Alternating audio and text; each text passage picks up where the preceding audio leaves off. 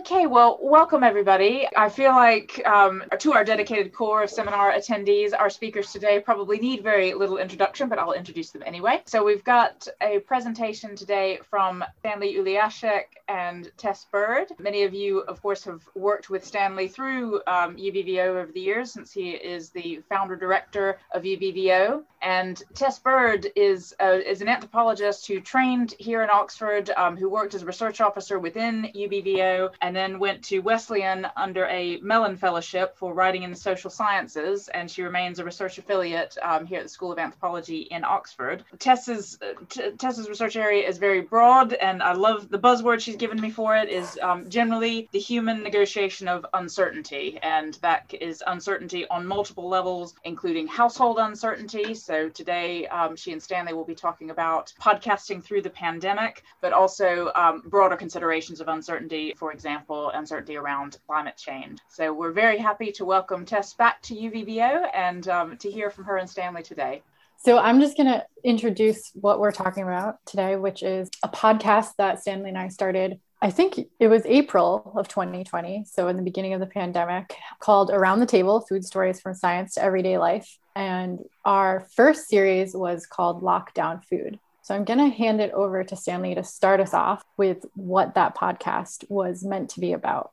Well, thank you so much for that great introduction, Caroline, and Tess for introducing the tag team seminar. We're going to start by talking about COVID-19 and risks to global food security. I think it's something that everybody listening has experienced, and this has been summarized nicely by Laborde and colleagues in 2020, that there were pandemic effects on availability and stability of supply through agricultural production, supply chain disruption, trade restrictions that meant that it became very unpredictable as to what foods would arrive where and when. Buying patterns also changed the availability and stability of food supply through the AI algorithms that the retail sector uses to determine just-in-time supply of foods to different supermarkets and stores, for example. The access and affordability of food also changed, especially to vulnerable populations. Prices went up, they came down again, and now what we're seeing is a steady rise in prices pretty well universally. Impacts on nutrition are the availability of different nutrients. The foods that became cheapest were often not the ones that were particularly nutritious. And what that amplified, what COVID-19 amplified, was the consumption of ultra-processed foods, which are storable, available, and often the cheapest foods, especially to people in the lowest income brackets. So the pandemic had a number of direct and severe impacts on access to food, disruptions to availability, shifts in consumer demand towards cheaper, less nutritious foods,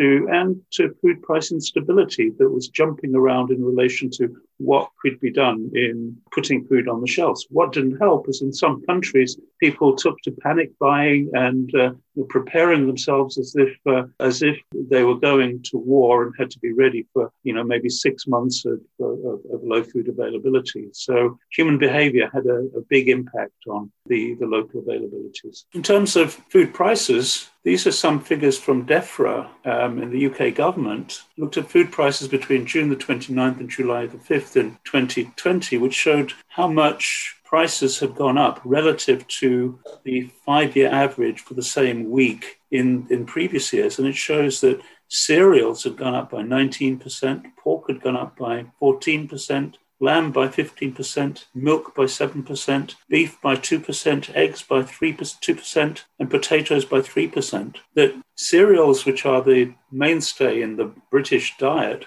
in the form of bread especially, the prices have gone up quite dramatically. Next slide, please. Looking at the shifts in the stockpiling of foods relative to a very convenient baseline measure, which is the stockpiling that people undertake at Christmas time. This is across the timeline coming to Christmas and then across to March, April and beyond for meat, for alcohol, for canned goods, for fruit and vegetables, for dry pasta, for flour, for eggs. And when we compare to Christmas time, the amount that people stockpile in the UK is quite prodigious for this short period when the shops are closed. Meat purchases went up very dramatically. dramatically. Alcohol, less so than at Christmas time. But then what happened was after lockdown, people started to consume or buy more alcohol, which presumably turns into increased consumption of alcohol as lockdown ground on. Canned foods, the go-to emergency supply of tinned tomatoes and baked beans and things like that, all increased during lockdown. Now, of course, at Christmas time, that doesn't happen. Ice cream at Christmas time, a lot of people buy ice cream. This didn't happen with lockdown immediately, but again, as lockdown proceeded, more and more ice cream was being purchased and consumed. Consumption of fruit and vegetables, well, very similar to Christmas period. Dry pasta, people stocked up with dry pasta as their go-to if there were going to be an absolute crisis in food availability and everything would be disrupted. At least people had their canned tomatoes and their dry pasta. Next slide, please. What happened to food security? What did people do in lockdown? This is, again, governmental data, which looks at the ways in which people were buying their food, did people use meal deliveries? Well, meal deliveries increased. Did people buy local? Yes, a lot more people bought local foods. Did people buy takeaway? No, that wasn't, there was much less takeaway. Did people have supermarket deliveries to the house? Yes, that increased dramatically. What happened in the home? People ate together. Yes, much more of that. They cooked food to freeze for later. There was less waste. More food was cooked from scratch. This all sounds fantastic, but then body weight increased. More people ate cakes and sweets and savory snacks. But again, more people ate healthy meals. Now, this is all over the place. And I think what this data is concealing is the fact that there's more than one effect going on. There's privileged people who are able to eat together with the family, cook from scratch and do all the healthy stuff. But then there are people who have lower income, relied more on ultra-processed foods, and so ate more cakes and sweets and so on. And so this is really a tale of two countries, the haves and the have-nots. And this amplifies the usual patterns of inequality within the UK. Next slide, please. What we were trying to do, we were trying to capture some of these very dramatic and rapid changes, feeling, at least in my view, that this was an historic moment, that we could actually do something that would be of value, not just for the immediate moment, but into the future. We could see how things were. I could see how things were in the UK. Tess could see how things were in the US, but we could interview people in many, many different places. And suddenly we were locked up in our houses, but we had the freedom to roam the planet with the virtual online sources that we could use, including the potential for podcasting, mostly in the UK, also Sweden, Spain, we know who that is, Esther, Australia, India, Italy, Denmark, Switzerland. It's not a global survey, nor was it representative, but it was an opportunistic one based on networks, hopefully covering a range of issues. But is any podcast series representative in the way that you might expect a scientific sample to be representative? We captured the moment of the first lockdown in what we think is the most documented pandemic of all time. In trying to capture all over the place, we had to quickly develop a strategy, and Tess is going to tell us more about that strategy for recording people's voices and taking down people's experience. One thing that I noticed in the early days of lockdown when we were having seminars or a workshop, we were just asking people, how are things where you are? And I think we're still doing that. How are things where you are? So we meet up with friends and colleagues across the planet and say, well, how is it in India? How is it in Israel? How is it in Spain? Etc., etc. So I'll hand over now to Tess to talk about capturing all over the place. Thank you, Stanley. Yeah, so we decided to start a podcast as a way to kind of have a conversational look inside different homes all over the world. And we really just drew initially on our network because that was who we had access to at the time. So I just put a little heart on different countries. You obviously can't tell which country here for some of them, but where we interviewed people all over the world. So I want to start first in this section by talking about the sort of methodology or like how to make a podcast. Because I thought since we've done this, I've talked to a lot of academics who are interested in making their own podcasts and making them sound maybe a little more professional than just putting up a talk, so adding music, doing editing, that kind of stuff. So I'm just going to talk us through the process first of this. This is obviously my setup last summer, summer. The first big thing that we decided to do was actually purchase this microphone, which is a Blue Yeti USB mic. And I quickly learned that even with this, the sound issues were hard. Like this was the hardest thing to kind of figure out, like how to use the microphone. I think Stanley also had similar issues at first of just how loud did we have to talk, what setting should it be on, all this stuff. So there was a lot of trial and error going on throughout this whole process. And the other big thing we learned is that both parties in the interview need earphones because there is a lot of background noise. So that was step one. Then we needed to figure out how do we interview people and make the sound quality work. I don't know. Back then, I feel like there was even more issues with Zoom because everyone was just learning how to use it and Skype was unreliable. So what could we use? So we actually discovered Zencastr, which is a cool online program that both people can call in, and it actually records 2 separate tracks. That makes for much easier editing. So even if you're interviewing like 6 people on a call, everyone has their own track. So then if you get background sound in one, you can just edit it out without ruining the whole recording. So that was really cool. They also had a free version during the pandemic. The downsides were that participants had to have Google Chrome and you couldn't use it from a phone. So that did limits what we could do with some people. The next element, once we had those recordings, was of course editing. I used GarageBand mostly, pictured here, but also sometimes Audacity. I really have no idea what I'm doing with editing, to be completely honest. It was complete trial and error and watching YouTube videos, and I got the basics down. I still think there's way more I can learn, obviously. So that was kind of an interesting component. It took tons of time, which I think Stanley now knows. He's also editing his own podcast, but it is a process. The next step was, of course, how do we distribute this podcast? We chose to work with Anchor.fm, which is a podcast distribution platform online, and it is free. And that's part of the reason we went with it. It's also pretty well known in the podcasting world, and it automatically links to Apple Podcasts, Spotify, and a variety of others. So you could search for us on Apple or on Spotify, but you can also go directly to our Anchor FM site. This can also integrate ads and earn money if you're popular enough, which we weren't. So we never earned money. Not yet anyway. We're just going to go to this quickly because I think it's worth having a little look at, but this is what it looks like when you log on to our site. So it gives you also a lot of data so you can track what's going on with your podcast, learn about your listeners, where they're from. I actually enjoyed that because you could see where people were listening from in the world. And you can see how many people are listening to each podcast. The next step was, of course, putting all of this on our own website, on the UBVO website. So I just did a little screenshot of what that looks like, but you use the RSS feed, put it in, and boom, it just comes up automatically. So I loved all this automatic integration. I felt very tech savvy. So I had no idea what I was doing.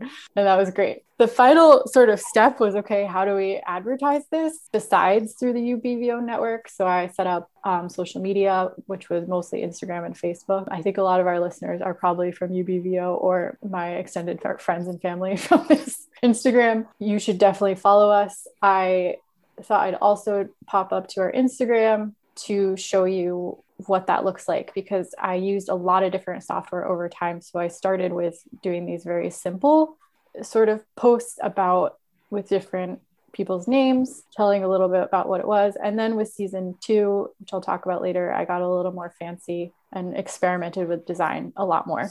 You can tell me later which one you like better. The core thing, we also posted to my Twitter account. I don't think Stanley has a Twitter account unless he has one more recently. I also initially started with this purple design and then moved to this more podcast savvy design that I thought would like fit the trend better. I don't know. I'm learning this as I go along. I took a nice photo on my kitchen counter because this is what I did during lockdown. It was so boring. And then I want to turn it back over to Stanley to just talk a little bit about the interview process, because he actually did most of the interviews where I did most of the editing. I did some interviews here and there, but I don't love my voice. So I didn't like interviewing as much, and he did a really good job with that part. Yeah, the thing about voices is that it never sounds the same to somebody else as it does to you, because you hear your voice through your own skull. So I have the same problem. I find I have a weird sounding voice, but that's what everybody else hears. So I can't. You have the accent. I'm too American. Maybe, yeah, I don't know. For the year previous to this, I was already interviewing people for St. Cross College, which is my college at Oxford, in a series called St. Cross College Shorts. And These are just short podcasts of the fellowship saying, who are you? What do you do? How long have you been here?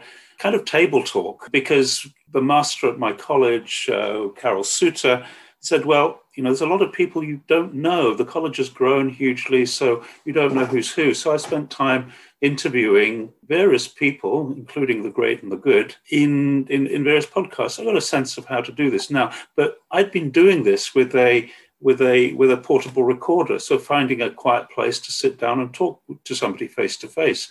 This was new for me, that having a Yeti microphone in front of me instead of a person, and working out how to go from this.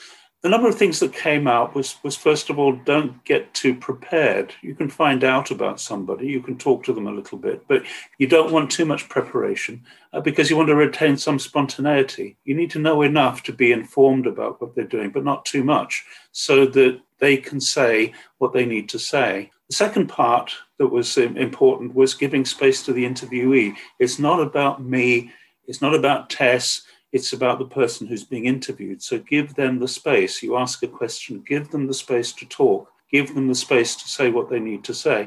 And there's never a problem if something goes wrong, because you can always edit what you've recorded. Part of this was also trying to identify what is interesting and novel in what they're saying. It's a bit like doing an ethnography. You kind of start off anew and say, well, everything is interesting, everything is novel. By the time you've done 6 or 7 recordings, what's interesting as novel at the beginning is no longer interesting and novel, because there are things that start to emerge as themes. And Tess is going to talk about that shortly. But everybody has their own particular way of explaining what was interesting and important to them.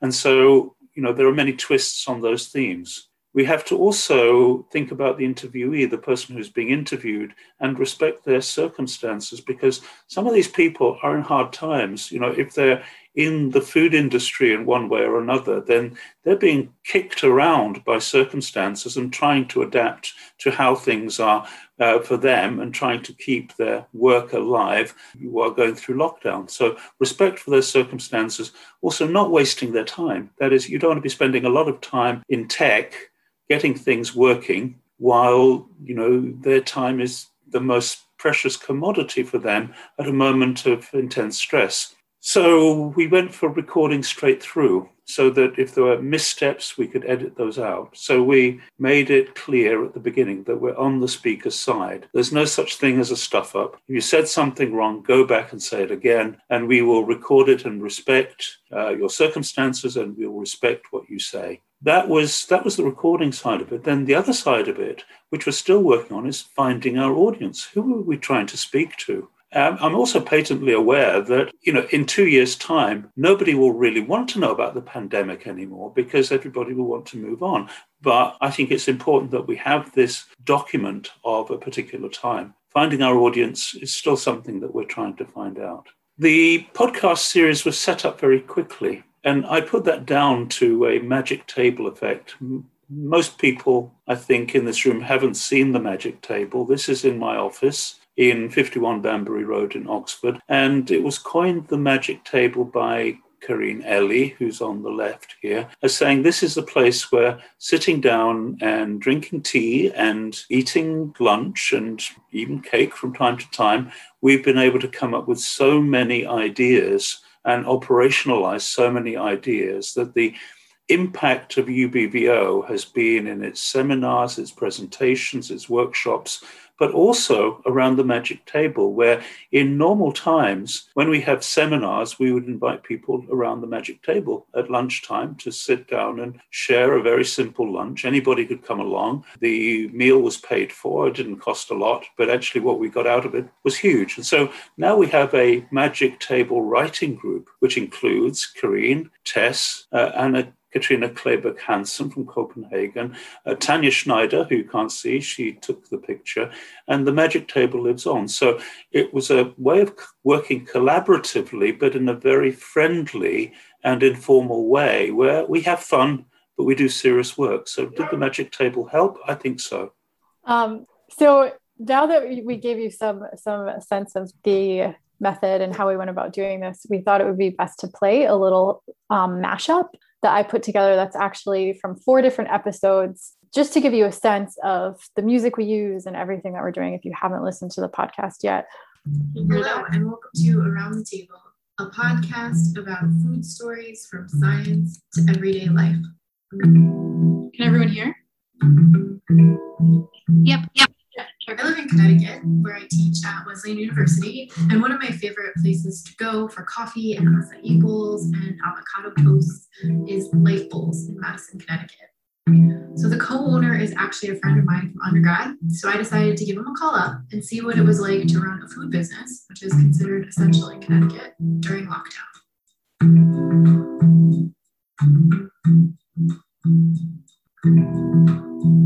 Hey, John, how are you doing?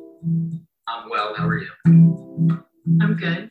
So I know that you are one of the co-owners of the most amazing acai bowl place this side of the country. Correct. Life Bowl. So can you tell us a bit about what it's like to be running a business that's considered essential in these COVID-19 times? Yeah, so it's been fairly difficult. The beginning was really difficult, mostly just because, there was a lot of questions about what we were going to be allowed to do, how we were going to be allowed to operate, what kind of safety precautions we were going to have to implement. So there were just a lot of questions, how long restrictions would last and things like that. So it's been, a little nerve-wracking and a little hectic, but I feel like overall our team has done really well adapting and trying to, just find ways to push forward and do what we can to remain in business while keeping our employees safe and our customers safe.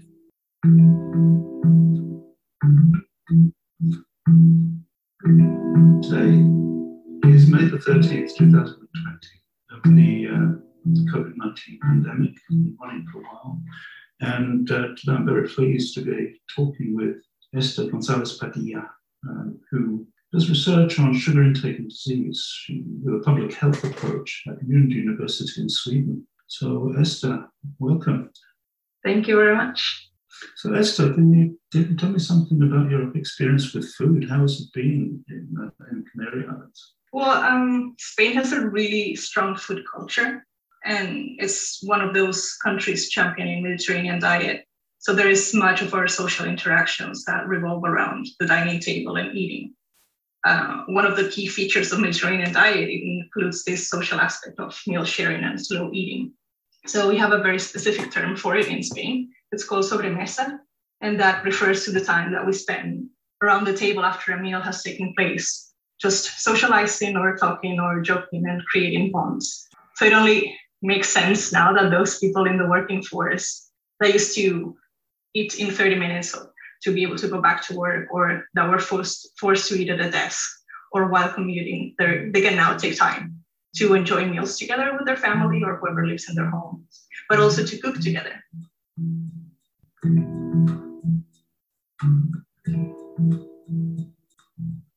So how has the pandemic impacted business? Well, it's really created a shift in our business, because now we find ourselves in the position of producing hand sanitizers. As you know, there's been an extreme shortage of medical supplies here, well, worldwide, but especially here in the US. And there's been a great need to produce these sterile products for our healthcare workers. So we received an email from the FDA probably 2 months ago, outlining this need. And with it came along a formula. So I should explain that typically when a distiller brings a product to market, we file a formula, we file label approval, and months later we can have a product out on the market. Because there was such urgency around this, the FDA said, if you follow the World Health Organization's formula for this hand sanitizer, we'll forgive any approvals, and you can move right ahead and go immediately into production. And that's what we did, which is good because business is certainly off. I mean, all the all the restaurants are closed. And of course, the retail is severely cut back. So that's what we did. We launched into this hand sanitizer production, not as a profit center, but just to kind of keep our workers going. We're basically putting this out at cost to healthcare facilities. And it was really kind of eye-opening and a little shocking to see how desperate the situation actually was. I mean, we were getting calls from hospitals in Boston, as far away as Colorado, looking for this hand sanitizer, just a really basic need of theirs. And so what we had to do was limit our we had limited production, but limited our output to 8 healthcare facilities. And then we have a waiting list beyond that of healthcare facilities that we can supply as we get more inventory. And the challenge has been the raw materials, specifically as simple as the plastic bottles these go in. Most of them come out of China, and a lot of plants are still shut down. So that's been a real challenge, trying to just keep product flowing here.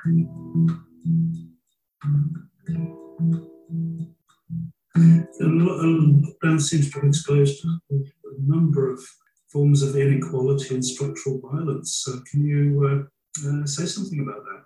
Definitely. I think one of the other reasons the meat supply chains really come up in Australia is because we've seen a number of kind of pockets of infection, of coronavirus or COVID-19 infection pop up in especially meat supply, in those along the meat supply chain, and especially in meat processing plants. And when you think about why we might be seeing a concentration of cases in meat processing plants, then it opens a conversation about what kind of conditions people are working in and living in these kind of settings. So if you can imagine workers in meat processing plants work in high speed, close quarters to each other. They work in wet environments, and it's often very cold, which is both great places to cultivate virus. But in addition, they're low paid, they're quite often poorly paid. It's a very precarious workforce in many places, not only in Australia, but also in Germany and in the US. There's no pay for taking time off sick. There's often shared transport to and from work. So something interesting there is the way the virus kind of exposed the vulnerabilities that come, I suppose, from the structural violence across the supply chain and within different professions.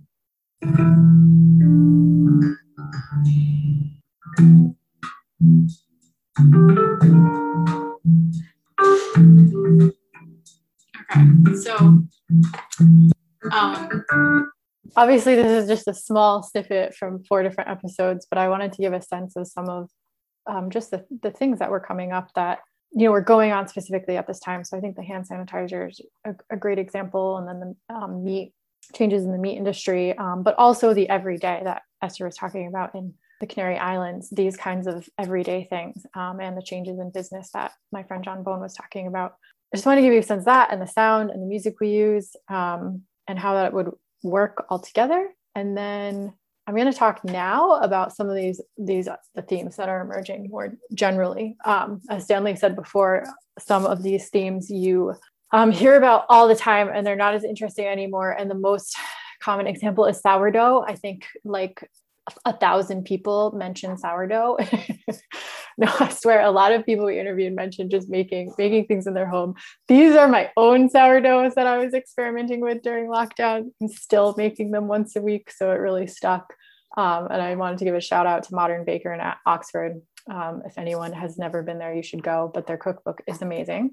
So I won't talk about sourdough because I think we all have heard too much about it. But one of the things that sourdough comes from is this idea that food provisioning really shifted into the home, which Stanley mentioned earlier. But we were able to see this in action. Photos are my own food provisioning in the home, including sourdough pizza and growing microgreens and eggs and soldiers because I miss the UK. But some of the bigger themes in the podcast were, of course, creativity and cooking, this idea of kind of working to the end of the pantry and getting more creative with these leftovers. A lot of drinking, I will say. There's definitely the creative cocktail movement, or the quarantini, that came up with a few people. And then sourdough, as I said, Also, I forget which episode this was in, but someone had mentioned the micro market of sweets. I think this was with some friends in Lebanon, that there's this kind of micro market of sweets amongst the family of things just being passed around that felt very unhealthy to them. And then, of course, snacking out of stress or boredom. Then there was also these impacts on food and drink industry. That was cut off. It's supposed to say food and drink industry. This included this shifts in production. A great example was the distiller I talked to making hand sanitizer, which is pictured here. And then impact on the global food system, as Amy was talking about with the meat industry, and lessons for the future on how to manage uncertainty in the system, AI stuff. And then, of course, my friend John Bone, who was talking about actually doing really well during lockdown, like one of the few businesses I've heard of that managed to kind of boom because they were already set up for takeout. And of course, it was a summer industry anyway. I'm going to turn it back over to Stanley to talk about this kind of final theme that's coming up, which is, of course, these new understandings about inequality and disease and how they're playing out. One of the things that the podcast captured, I thought, were some of the aspects of inequality, like monetary strain, food provisioning, job security. You could hear it in people's voices, straightforwardly people being positive, and yet you could feel this undertow of insecurity in their voices. There's a lot of data about this, but you can't actually capture the emotion that's involved in just not knowing what the future is going to look like, not even having a future. I think this is one of the valuable things about doing a podcast, is that it can capture emotion in a way that the written word struggles to do some of the time. We also captured some of the impacts on disease, because COVID-19 is something that now links chronic disease to infectious disease. We saw the rise of the relationship between obesity and diabetes and COVID-19. Also the impacts on gender equity. So what did we learn? In the podcasting process, the most important thing was preparation. We had a pragmatic choice of technologies for recording, for editing, for uploading. We were learning to find our voice. It's something that we struggled with, and something that, I, for one, certainly continue to do. I've said that, finding our audience is also a work in progress. I think this is a work in progress for everybody who's doing podcasts. Learning as we went along, getting the technologies, learning the technologies, getting comfortable with the technologies, getting comfortable with the process of podcasting in an online way. The good thing is that we had a good working relationship between Tess and myself, and we could throw ideas around and usually came to agreements very, very quickly, and it seemed to flow organically, I felt. I've mentioned having a sensitivity to circumstances for individuals being interviewed. There was the occasional tech failure where you'd resort to using a different medium, where you might have somebody says, well, I'll use my phone now, and all kinds of things happened. And so you just improvise, still come away with something, but improvise, but also learn to be comfortable that this is going to happen from time to time. And so don't get stressed. You cannot get stressed, because if you get stressy, it's not going to be a good interview. So you've got to be relaxed. Finally, some speakers were less comfortable, less practiced in speaking for an audience than others. Oftentimes, if you ask an academic to talk about their favorite subject or the thing that they research, they will just start talking and keep talking and be very comfortable in talking, because this is part of what they do for a living. But people who are not in the profession of talking and disseminating in the way that academics and researchers are, it's not so straightforward and not so easy. But on the other hand, perhaps this makes it more authentic. Tess, over to you. Yeah, so obviously I agree with Stanley's lessons learned, and I am going to give the dark side. I think when we're talking about a podcast, a kind of academic podcast, I think it's actually, there's a growing market for creating high quality academic podcasts, because they have a small audience side. They're specific, they're kind of niche. We're already used to only like 10 people reading our papers, so it's no big deal how many people listen to it. It's still like, I think, something great to do. But in the meantime, I had gotten kind of steeped in this external podcast world. I have a really good friend who's a podcast producer, and then another good friend who works in podcasting and is a manager. And I just learned a lot through the process that the competition really is steep. There's around 2 million podcasts out there and 850,000 active podcasts. So it's really hard to stand out from the crowd. So I think for anyone looking to do a real, boom of a podcast, you need to do more research into the background of like what it means to have a good podcast. And there are many things I learned that we didn't do, such as even just trying to encourage people to leave good reviews on our podcast. We never did this, and we probably should have. So there's small things we could have done that I was learning over time. And then also a lot of time goes into the behind the scenes. Like I said, market research, editing, advertising, tech savvy stuff, and market savvy things. A lot of professional podcasters actually outsource marketing and editing to podcast producers. So one of my friends, who popped the link up, she actually does this now for her main living. So I was kind of like, wow, I could, be getting paid like more money to do this for for people, but I didn't love the editing process. So I put this cartoon up because this is actually kind of a thing in the podcasting world, is people saying maybe you should stop your podcast because it's just overrun. But all that said, I really do think there's a whole different market for academic podcasts, and that they're really important. And I appreciate this. What we did, because it is this snapshot in time and was very conversational. And it also led to season 2 after Lockdown Food. It was actually, I have to say, it was inspired by Esther's podcast, because she talked at the end about sugar. And it was just a little one part of the question, because a lot of it was about lockdown. And a friend listened to it and she said, I really want to know more about that science. Like, that's what I really want out of this podcast. And so we went back and interviewed her, and for our second season, along with many other people, some of which are pictured here, about more science-oriented elements of food. So we called this series Bite-Sized Experts. So they're meant to be 20 to 30 minutes on a really specific topic. You could read it. You can check these out if you haven't listened to them. So I think this was also a successful series. I think it just had a different quality and a different shift, but I was proud of that one as well. So there's also Stanley went off on this and did his own swimming pod. So I don't know if you want to say anything about that, Stanley.